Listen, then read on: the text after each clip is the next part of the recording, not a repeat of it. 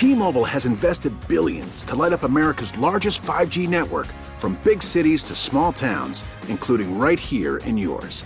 And great coverage is just the beginning. Right now, families and small businesses can save up to 20% versus AT&T and Verizon when they switch. Visit your local T-Mobile store today.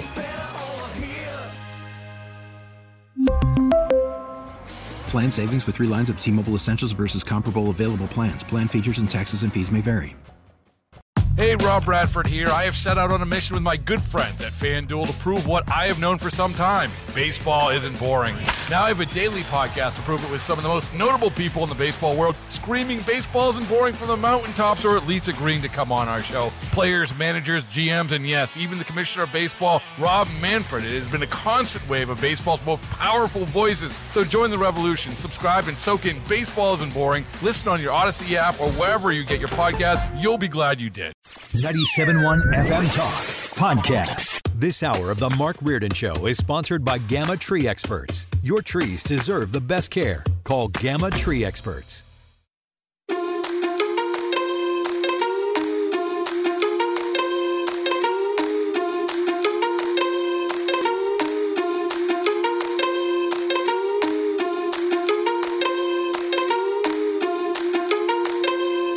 I'm going to ask a question, and I think I know the answers, Sue, but I'll ask it anyway. All right. Did you by any chance watch Saturday Night Live over the weekend? I did not. Yeah, so I don't watch it because it's not funny, but I was guided into a couple of things, one by my wife and then my friend Rick in Vegas, too, and one we were going to share a little bit later this hour because it really goes into the topic that we're going to discuss with Paul Hall and Dan Buffa about the AMC ticket pricing, because they did this Oscar game show bit the other night. It was the dude that is in The Last of Us on HBO, and he plays the Mandalorian. He's the Mandalorian in The Mandalorian.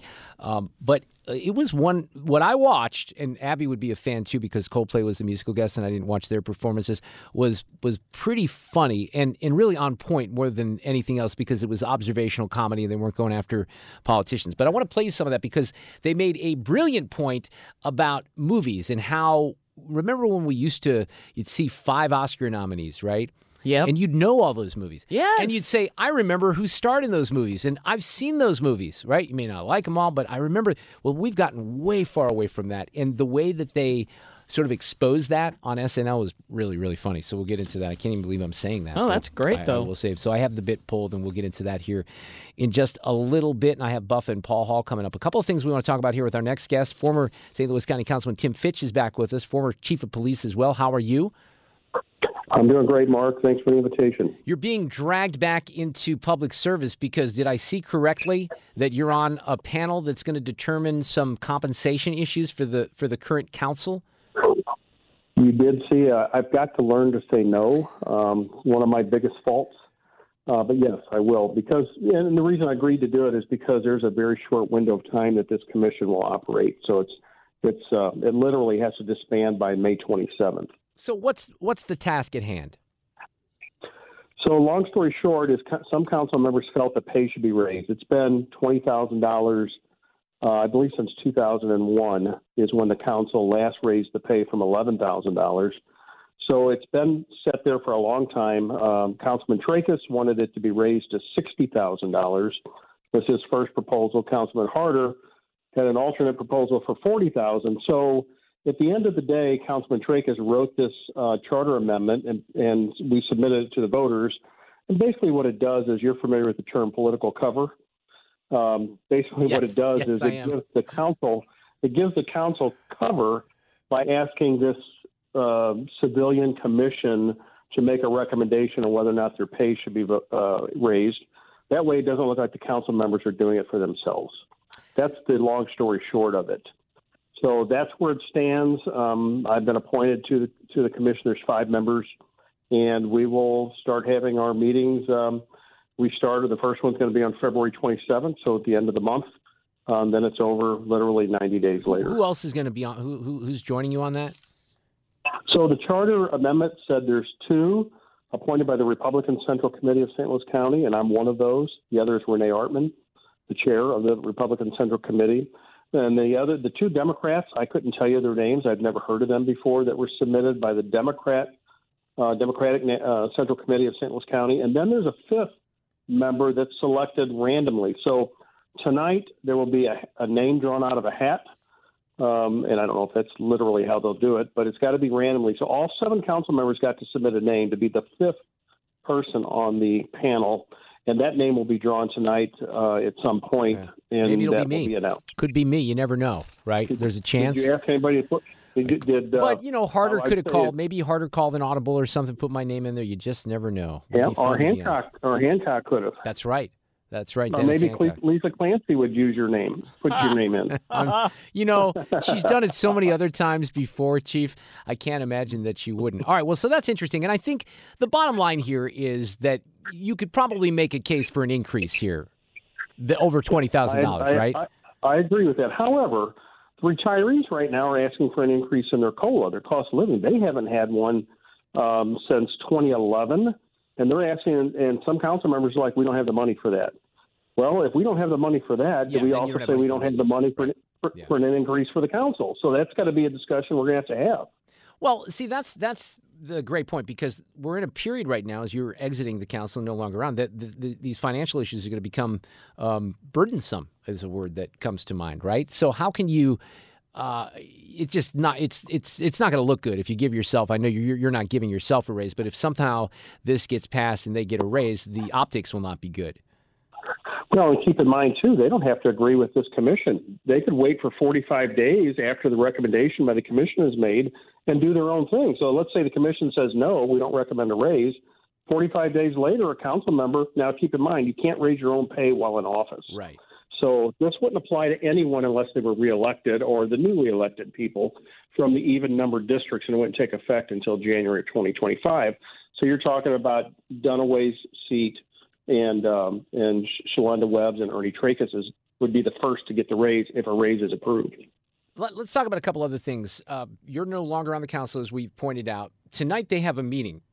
By the way, are they meeting in person or are they still doing it remotely? Did they finally get together in person? No, it's been in person for quite a while now. Okay, I'm thinking of the city, because the city finally got back. Yeah. Yeah, like Lisa Clancy hasn't made the last 2 meetings, but she's opted in from wherever she's remoting in from. So you can opt in, but the meetings are in person. Right. All right, so I asked you about this via text last week because Shannon Robinson, who's been a great resource for the show, she's very active on social media. She's not happy because they could change the rules tonight for public speakers after hearing, this is how the local paper positions it, after years of listening to topics largely unrelated to county business. Council Chair Shalonda Webb, Democrat from North St. Louis County, proposed limiting speakers at weekly council meetings to topics that are either on the council's agenda or are related to issues that the council has taken up or may take up in the future. People like Shannon think that that's ridiculous because there are First Amendment issues at play here, and these are some of the only opportunities that one might have to bring issues before the council. What say ye, former council member? Well, I would not vote in favor of that. I would want to keep it the same, have an open. It's only an hour. The public's allowed to comment for an hour.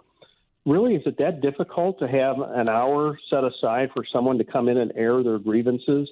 Seems like I read that somewhere before. So I had no problem with that, keeping it the way it is. I would not vote in favor of changing it to say, no, sorry, you're off topic. Almost anything on that agenda. Like, their big complaints were some of the comments during the whole pandemic. A lot of the council members, or several of them, didn't want to hear it. They didn't want to hear that people thought there should be choice and things like that. So I think that's what kind of started this conversation. But to her credit, Rita Days, the then chair, and for the last 2 years, even though some of it was painful to listen to, and I absolutely didn't agree with a lot of the comments coming from public speakers, guess what? That's a First Amendment issue, and yes, you know what? I was elected to sit there and take it and listen to it. So I just think it's a bad move, and I think it's just a matter of time till somebody sues. If people are then cut off, or if they won't stop talking, what happens then? Do the police then drag them out kicking and screaming? Guess who then's going to be the bad guy?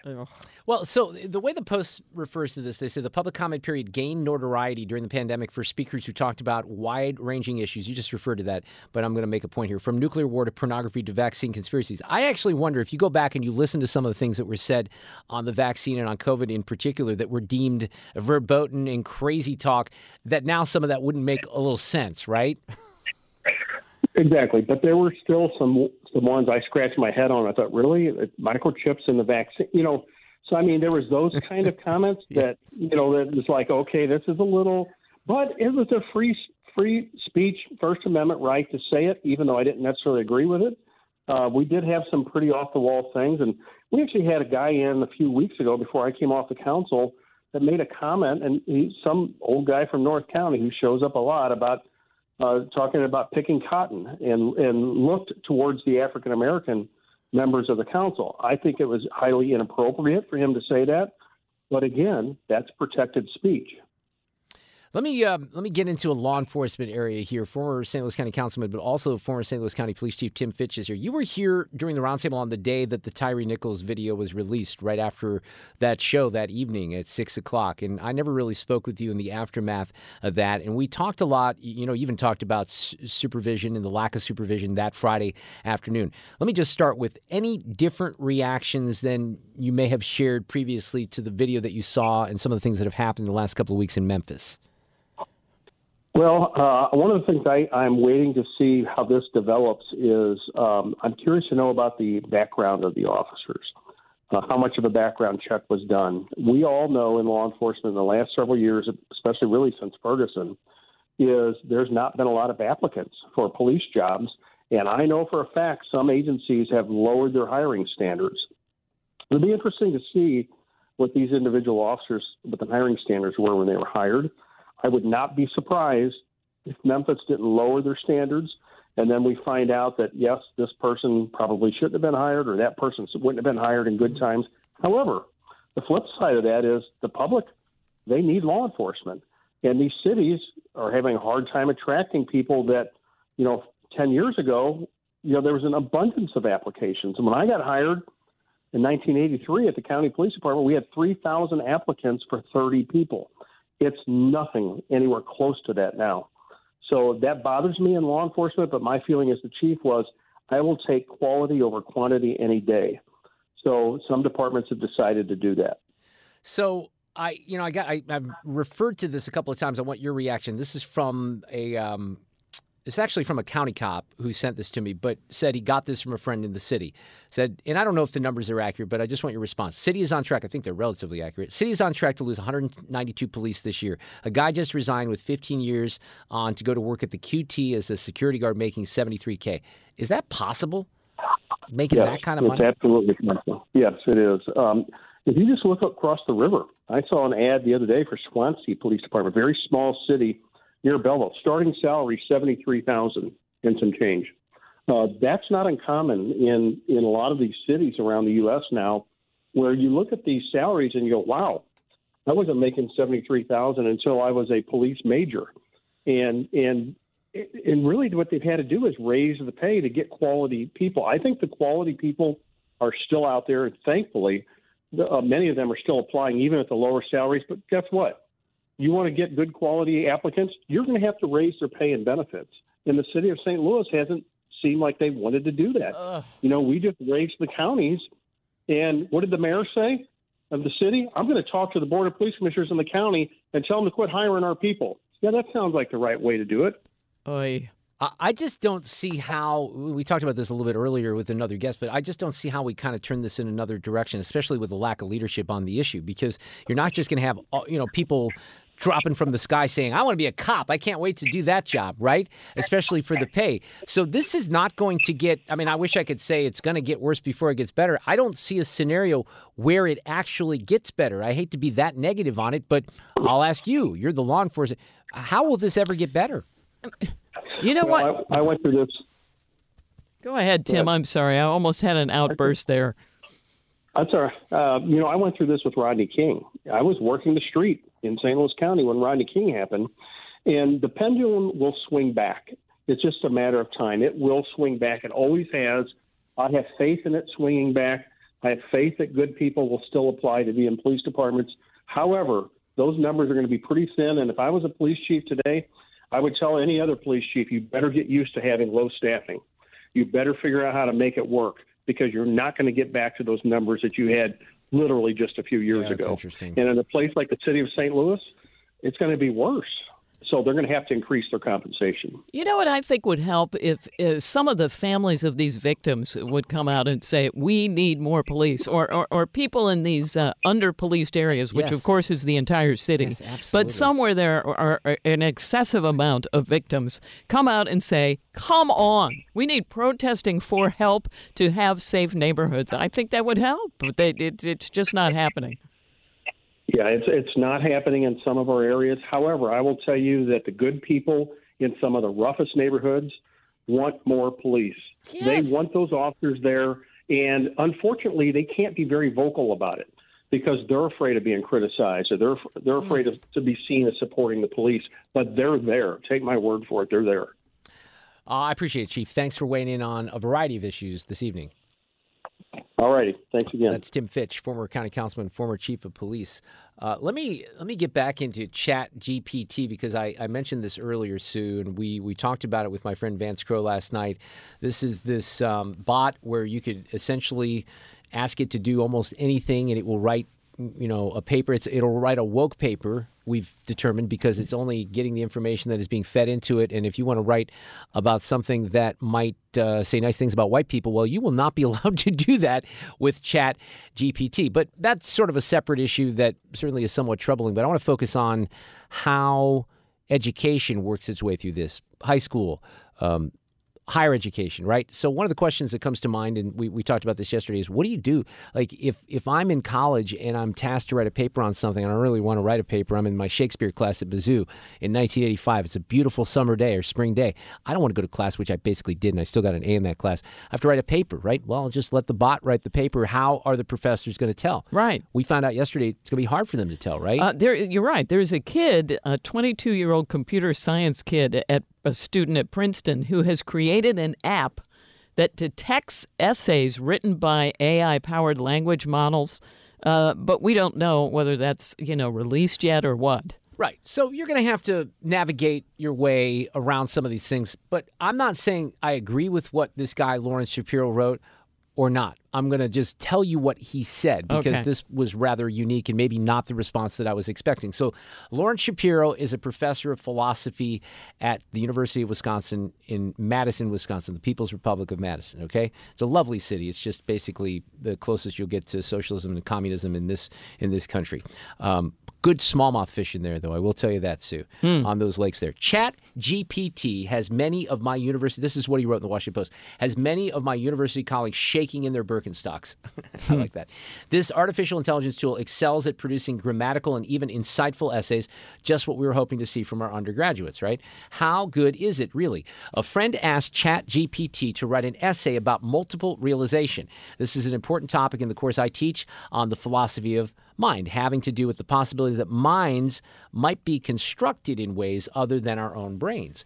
The essay ran shorter than the assigned word count, but I would have given it an A. Apparently, ChatGPT is good enough to create an A-level paper on a topic that's hardly mainstream, right?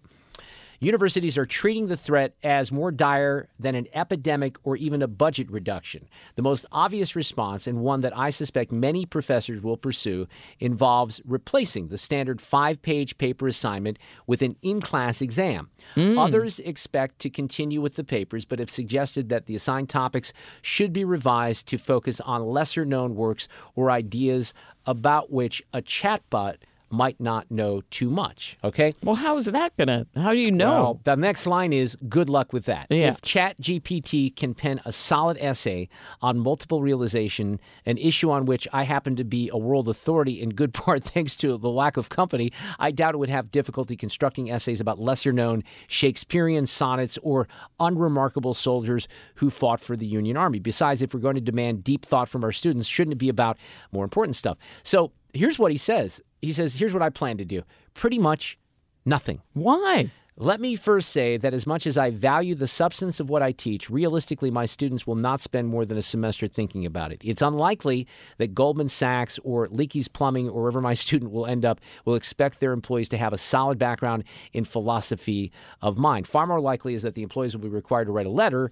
or an analysis or a white paper, and to do this, they'll need to know how to write effectively in the first place. This is the skill that I most hope to cultivate in my students, and I spend a lot of time reading their essays and providing them with comments that really do lead to improvements on subsequent assignments. In-class exams, the ChatGPT-induced alternative, are worthless when it comes to learning how to write because no professor expects to see polished prose in such time-limited context. So is an AI-generated paper. That makes no sense. So he goes on. He says, I should emphasize just how desperately my students need formal instruction in writing. By the way, I hear this all the time, how bad writing has become. My wife confirms that I'm noticeably crankier than the first time I started teaching 30 years ago.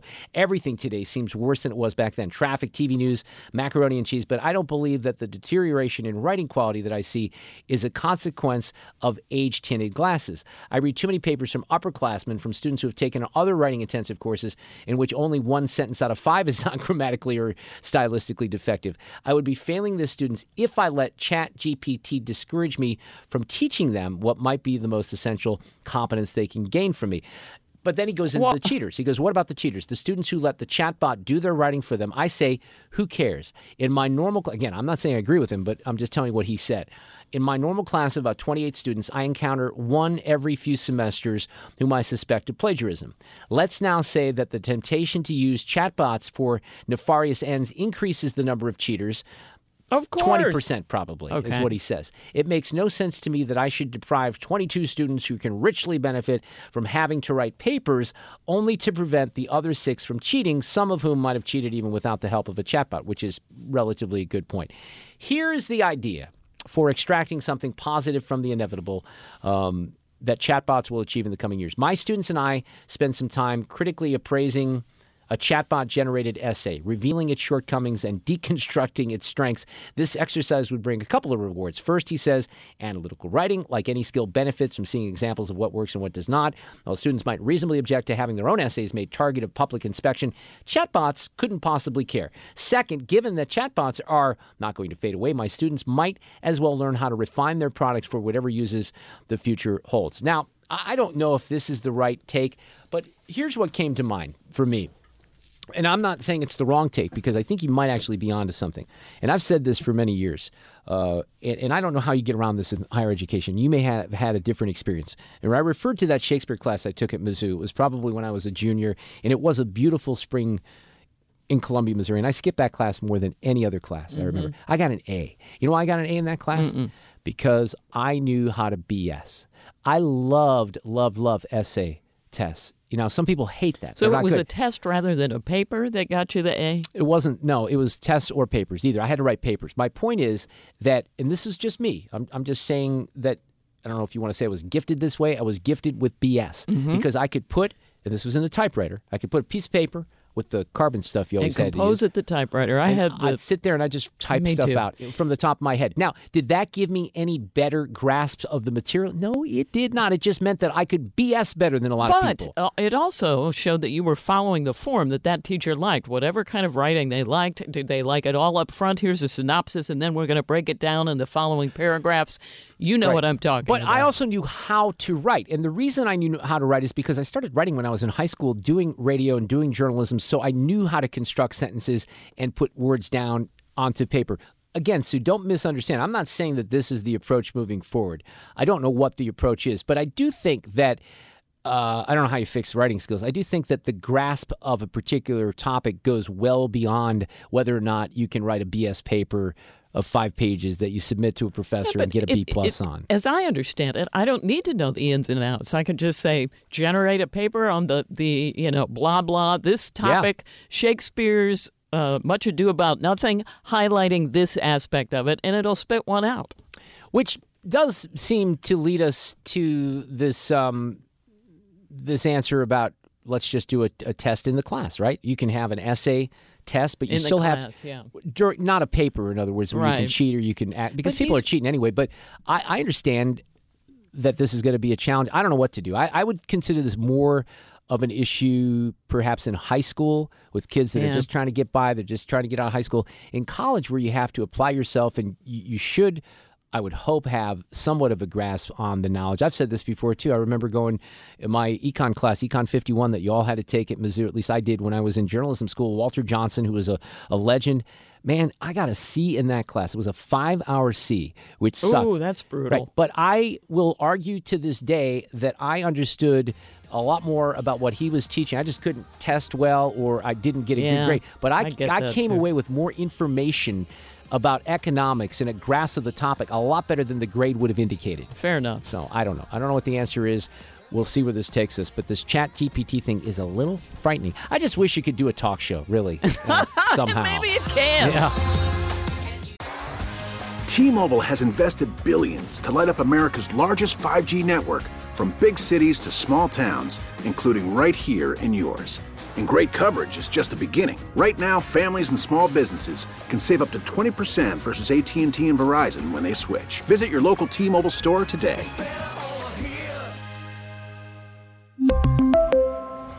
Plan savings with 3 lines of T-Mobile Essentials versus comparable available plans. Plan features and taxes and fees may vary. Hey, Rob Bradford here. I have set out on a mission with my good friends at FanDuel to prove what I have known for some time. Baseball isn't boring. Now I have a daily podcast to prove it with some of the most notable people in the baseball world, screaming baseball isn't boring from the mountaintops, or at least agreeing to come on our show. Players, managers, GMs, and yes, even the commissioner of baseball, Rob Manfred. It has been a constant wave of baseball's most powerful voices. So join the revolution. Subscribe and soak in Baseball Isn't Boring. Listen on your Odyssey app or wherever you get your podcast. You'll be glad you did. I'm going to do something here in this segment that I can't remember the last time I actually heaped praise on anything that SNL did, because it's become such a terrible show. And I record it. It's in my DVR every week. I just do not watch it unless there's a musical guest that I'm interested in. But my wife last night showed me a bit from this past weekend that was pretty funny with Pedro Pascal, who plays the Mandalorian. He's also in this HBO show, The Last of Us.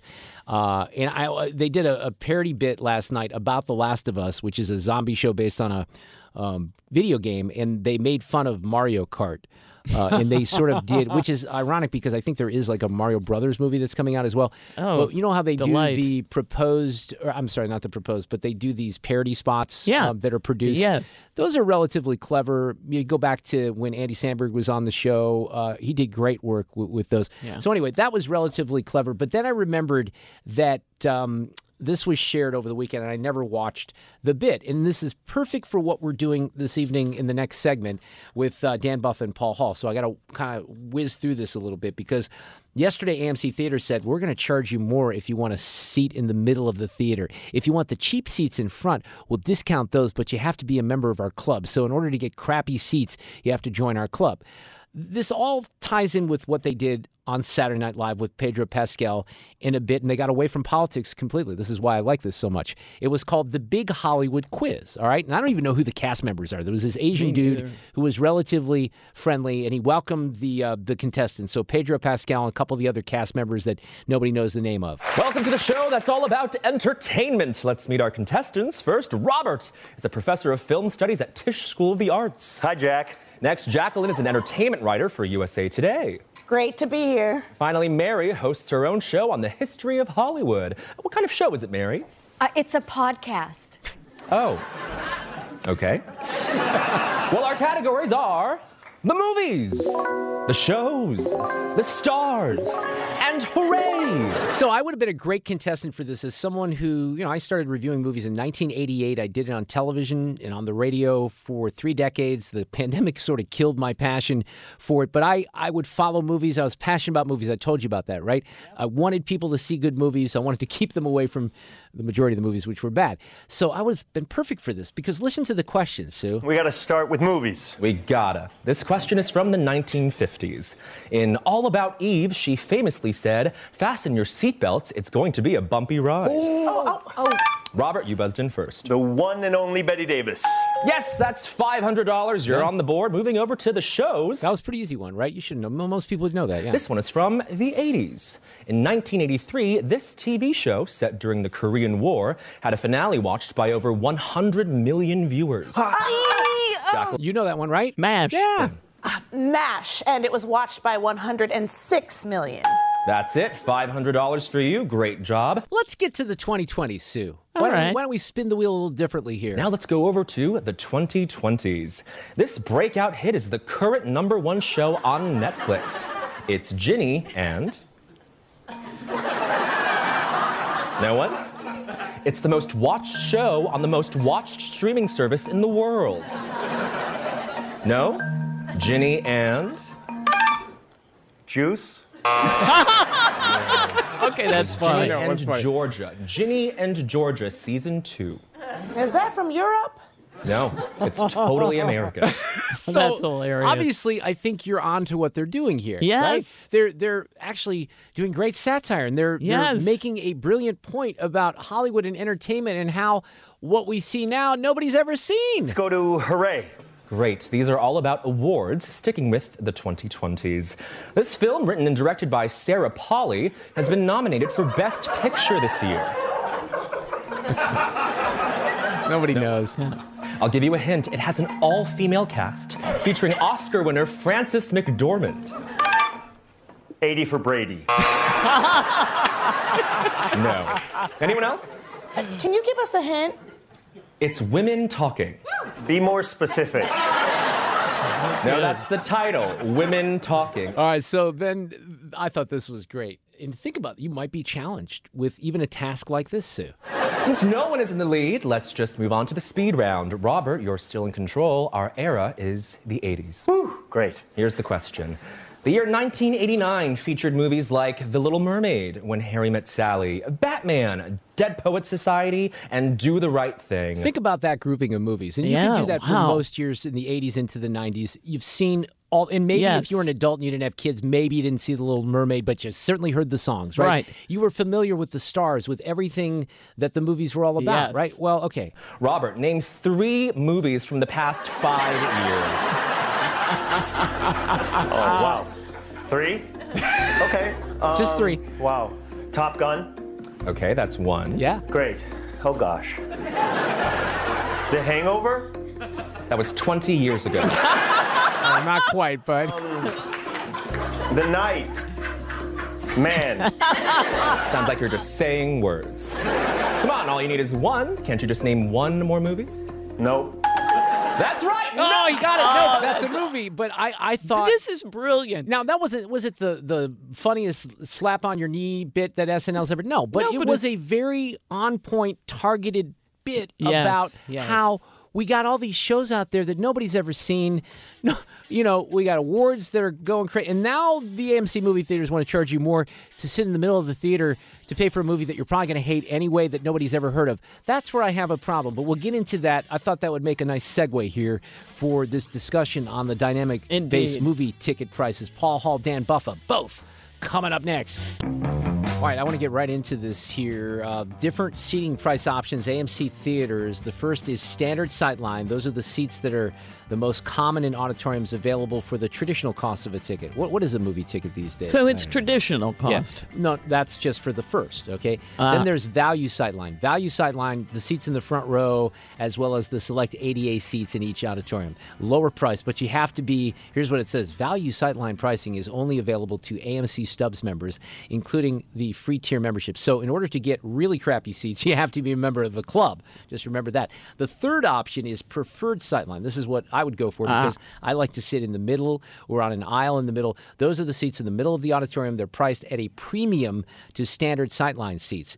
AMC Stubs A-list members will be able to reserve seats in the preferred sightline section at no additional cost. So if you are an A-list member, you can do that as well. Now, my position, we're going to test this out with our 2 movie guys here. Paul Hall from Common Guy Films. Dan Buffa's back with us for a little bit this afternoon as well. Gentlemen, how are you? I'm very good. Good afternoon. Very good.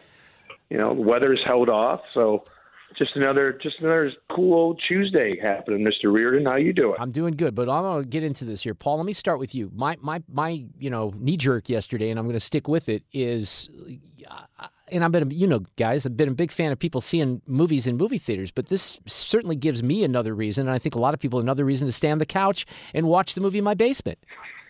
I think it makes a whole lot more sense if they want to do anything, if they raise their price on everybody by $1 or $2 to make up their cost, rather than tier prices out and make people not understand what they're going to see. They did this a couple years back with preferred movies and non-preferred movies, and the first week, and even this last year they did it with the Batman. Why not just one price and then you have your discount price? You don't even know when your discount prices are anymore because they vary from place to place. Yeah, so to your point, and Dan, Paul's right. So AMC charged $1 or $2 more for the opening weekend of the Batman compared to other movies playing at the same time. So it was like when the Cubs come to town and you're at Busch Stadium, you're paying, that's truly dynamic pricing, right? You're going to pay more because it's a hotter movie. Yeah, I mean, it's for me. I don't have a problem with movie theaters trying to raise prices because they need that. Because during the pandemic, the government didn't help them out at all. The one thing that just did not get any help with movie theaters, and they're really kind of starting to crumble. People don't really know that. Before the pandemic, they were starting to hurt, but this is kind of complicated. I mean, I read about it. I wish they would just raise the prices. I have no problem with everything in the world is getting more expensive. So movie theaters can do that too, but it seems like it's a very complicated thing, and you got to be a member of a club. For a guy who doesn't mind where he sits in a movie theater, I'll sit at the very top. I'll sit like in the first row of the top section. I don't really mind the fact that they're charging for that, but the system that they're using is kind of a little wacky. So like my knee jerk was, I don't mind this. But then when I read about it and all the different details, this is going to be so complicated. It's just people are probably not going to go back to the theater. Okay, but Buffa, you're telling you're not going to sit in those first 3-4 rows that are down below in a movie theater. Yeah, you'll sit up high, but you're not going to sit in the value seating, are you? No, not really. I mean, unless that's all there is. I mean, for me, I'll sit wherever there's a seat, and I don't want to sit down front because then your eyes hurt by the end of the movie, especially if the movie's bad. It's just a double dose and suck. Paul, do you care where you sit for a movie? Is that because for me it's important, but that's just the way I'm built. I don't have a big care where I'm going to be in the theater. I like the first row of that upper level where I can put my feet up more than anything. In some of the AMC theaters I've been in, quite frankly, Mark, I just pay to not sit in a broken seat in some of them. Oh, that's actually a good point, right? The bigger issue here is, and this is why if you're giving people, and this is the issue at hand for me, you're giving people more reasons to say, you know what, you've lost me. I can easily rent this movie. It's going to be streaming in a matter of weeks anyway. I'm going to watch it in my basement. I have a big TV. I don't have to worry about people talking in front of me or behind me or someone looking at their cell phone. And I think the movie experience, the magic of the movie experience is going away bit by bit. I will just, we need to keep this around because the one thing about going to the movies, all the distractions are gone. As a person who, I agree. I have way too many pets. So I have 5 pets and I have a kid. So anytime I try to watch a movie at home, I have to quarantine myself in the basement, shut the doors. So I want the movies to survive. And I don't want them to go the way of the newspaper. And then I feel like they're not heading there just yet. So I'm for some kind of system where, okay, let's increase the prices. Let's keep movie theaters around. But I think this is kind of, again, it's complicated. I don't think people need complicated when they're trying to make their way back to the movies. So, yeah, Paul, his point about distractions is certainly valid because it's frustrating. It's very difficult if you're at home, even if you try to stay away from the phone, not get up or check a message or something like that, especially if the movie's not engaging. In the movie theater, you kind of have to be absorbed by the product that's in front of you. So I'm a fan. I'm still a fan. I would recommend people seeing movies in theaters, but my point is this is giving you another reason to not do that. And that is true. You want to sit down in a theater, a darkened room with friends, have a good communal experience. Unfortunately, there's so many places where we don't have ushers taking the people out that belong being out, that are sitting and talking behind you. I mean, and it doesn't matter who you are. I had an older couple sit behind me at one movie and go, hey, John, did you see that was a gold stick there? Yeah, I saw it too. I'm up here in front of you. If we could get rid of some of those distractions in the theater, I'd pay $2 or $3 bucks a ticket more than any these other things. But I don't think that's going to go away, and that to me ruins that theatrical experience. It's got to be a communal experience where we're all enjoying, where we're all respecting one another. Whether that's getting your phone, if that phone is going to ring in the theater as much as it is at home. Why are you paying more of that? Get it out of there. Hey, did you guys, I played this before you joined me this afternoon because I wanted to make some points about it, but I would recommend it for both of you. Did you see the bit that they did on SNL, or were you listening a few minutes ago, Dan or Paul, on the Hollywood movie quiz with Pedro Pascal? Dan, did you see that? No, I did not. But I heard Pedro did a good job of hosting. He did a good job, but Paul, did you see the bit that I'm referring to or not? I have not okay, either. Both of you, I'm going to send it to both of you. All right, I'm going to text you in a bit. It's really basically it's separate but related, but it makes the point about how we all used to know the nominees, the films, the names of the films, and now you don't even know what the number one streaming show on Netflix is the point of the game show. I think you'll like it, so I'm going to send it to you. Yeah. I mean, I think really what people have to do, they have to make movie theaters the way that they used to be. We don't need 100 trailers. We don't need all the service in the theater. I want great sound.